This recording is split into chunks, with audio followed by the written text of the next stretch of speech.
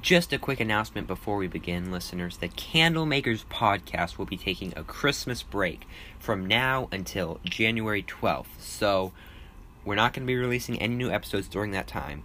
But we will be working behind the scenes, preparing some great stuff for the new year, some content that I really hope you'll love. And yeah, that's about it. So, without further ado, welcome to the Candlemakers podcast.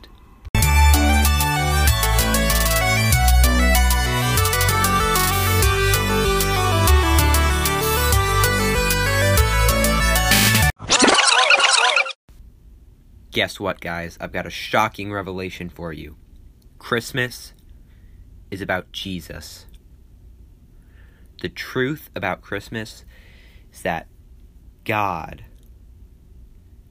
in the form of Jesus Christ, came to earth and was born as a 100% human being to live and to die and to be resurrected for us, for our sins, because all of us deserve to go to hell and to be separated from God for eternity. But because of Jesus, because of Christmas, we don't have to. John 3:16, for God so loved the world that he gave his only Son, that whoever believes in him shall not perish, but shall have eternal life.